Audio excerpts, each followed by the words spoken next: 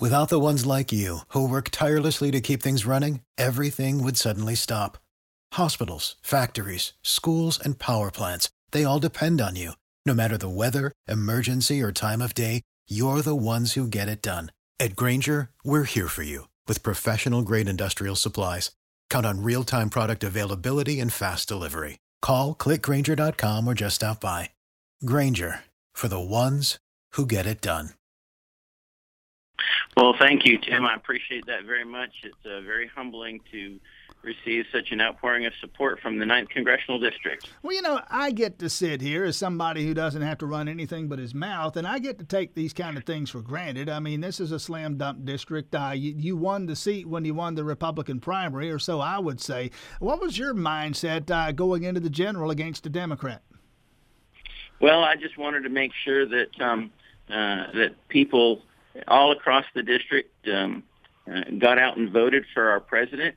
I think that was very, very important, and the 9th District really turned out. I think the most we had ever voted before was 256,000, and I think we voted close to 293,000. So the 9th District really came out because that district can make a huge difference statewide because we are the most Republican district in all of Georgia. And they turned out. I'm very proud of the 9th District. And one of the more conservative, or so we are led to understand, one of the more conservative districts in the United States. And a lot of assumption going into the next question here, but just for the sake of the discussion here, assume that what we see as apparently inevitable, Joe Biden winning the White House, and I know there's some things that can happen to prevent that, but just for the sake of the discussion here, you'd go to Congressman, a freshman Democrat with a freshman Republican with a Democrat in the White House and Republicans still in the minority in the U.S. House. Looks like Republicans will hold on to the Senate. What would you make of that particular landscape?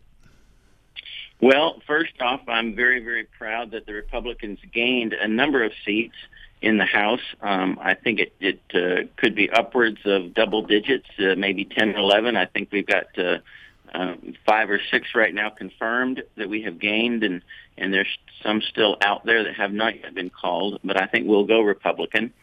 So we will have gained some seats in the House.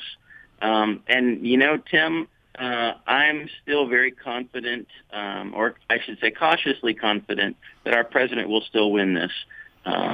It will be very difficult, much more difficult for us to move our conservative agenda forward with a Biden presidency. I'm still a firm believer that President Trump is going to win this. Every legal vote needs to be counted, and every fraudulent attempt needs to be thwarted. Do you have any indication at all, based on what you're seeing, and again, we're talking with Congressman-elect Andrew Clyde here, based on what you're seeing, based on what you're hearing, what, if any, concerns do you have about the propriety of the vote counting, specifically here in Georgia or any place else in the country? Well, I'm very concerned. There have been numerous allegations of irregularities, in some cases fraud. I think in Arizona there were multiple thousand cases reported that were turned over to Attorney General Barr of voter fraud, and that's very, very concerning. So we need to make sure that every legal ballot is counted, but every not legal ballot or fraudulent ballot is thrown out. That's the way our system is. Our legislature sets those parameters, and they need to be followed.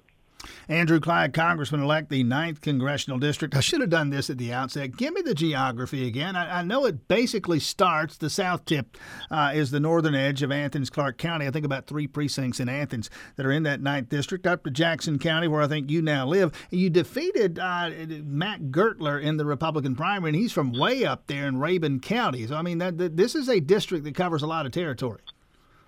Yes, Tim, it sure is. It starts on the eastern side of the state at Elbert County, and then goes to Madison County. It takes a little bit of a little bit of Clark County in there, like you mentioned, just the northern tip of it, and then picks up Jackson County and Hall County and Dawson County and Forsyth County, kind of going up for the middle of Georgia, and then just straight on up to the Tennessee line from there.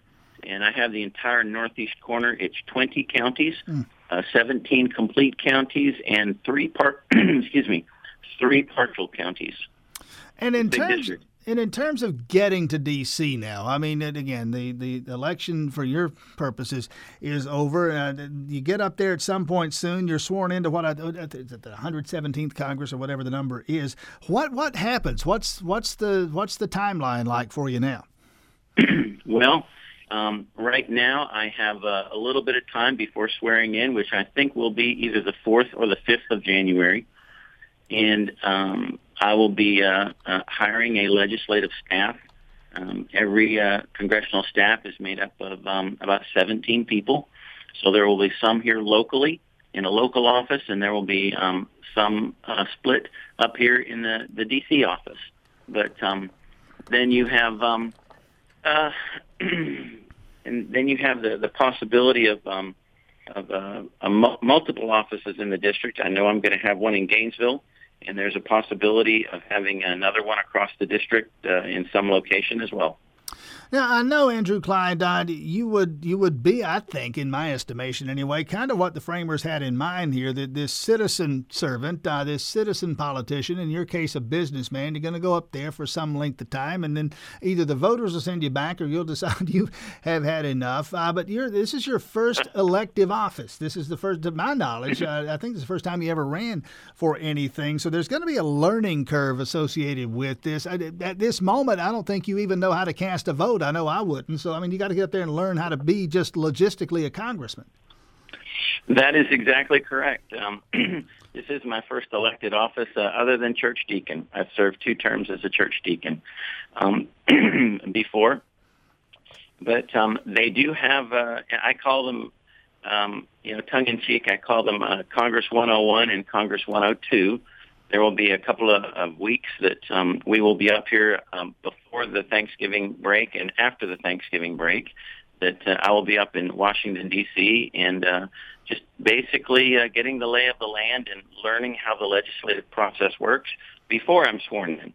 And then that will give me an opportunity to flush out my staff and get everything in order so that when I am actually sworn in, then I can hit the ground running, serving the people of the 9th District. Committee assignments, you don't get to pick them. Do you have any preferences? What would you like to get involved in? Well, I do get to ask, okay, as to what I want to be on. The first one for me is going to be House Armed Services. I think that's very important. We have 13 military bases in Georgia. I'm a military veteran, 28-year Navy veteran with 3 combat tours. I'm a combat veteran. And I think that's important that we have that kind of representation on the House Armed Services Committee. So that's going to be my first pick. Then when it comes to another pick, generally congressmen get 2 committees. It could be Veterans Affairs. It could be Agriculture. It could be Judiciary, like Doug Collins is on right now. It could be a few others, and it might be one that I've never really thought about either, depending upon what the steering committee, which is the committee that makes those decisions, what they need. Finally, about a minute left here, Andrew Clyde, Congressman-elect Andrew Clyde. Any legislative priority? I'm going to go to Washington. If I don't do anything else, I want to at least try to get this done. What might it be? Well, I certainly want to protect our Second Amendment. I ran on that as a plank of my platform, protect and defend, and to earn it back, or to restore some of the areas that we've lost in the Second Amendment, and then protect life.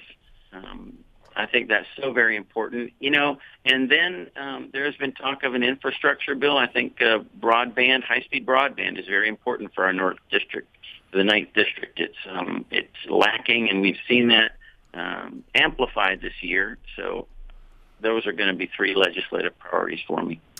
Congressman-elect Andrew Clyde, 9th District Congressional District, thanks so much for your time this morning. Best of luck moving forward. If we don't talk again between now and then, and we'll try to, but have good holidays. Merry Christmas to you. Well, thank you very much, Tim. Merry Christmas to you, and happy Thanksgiving as well. Without the ones like you, who work tirelessly to keep things running, everything would suddenly stop. Hospitals, factories, schools, and power plants, they all depend on you. No matter the weather, emergency, or time of day, you're the ones who get it done. At Grainger, we're here for you with professional-grade industrial supplies. Count on real-time product availability and fast delivery. Call, click Grainger.com, or just stop by. Grainger, for the ones who get it done.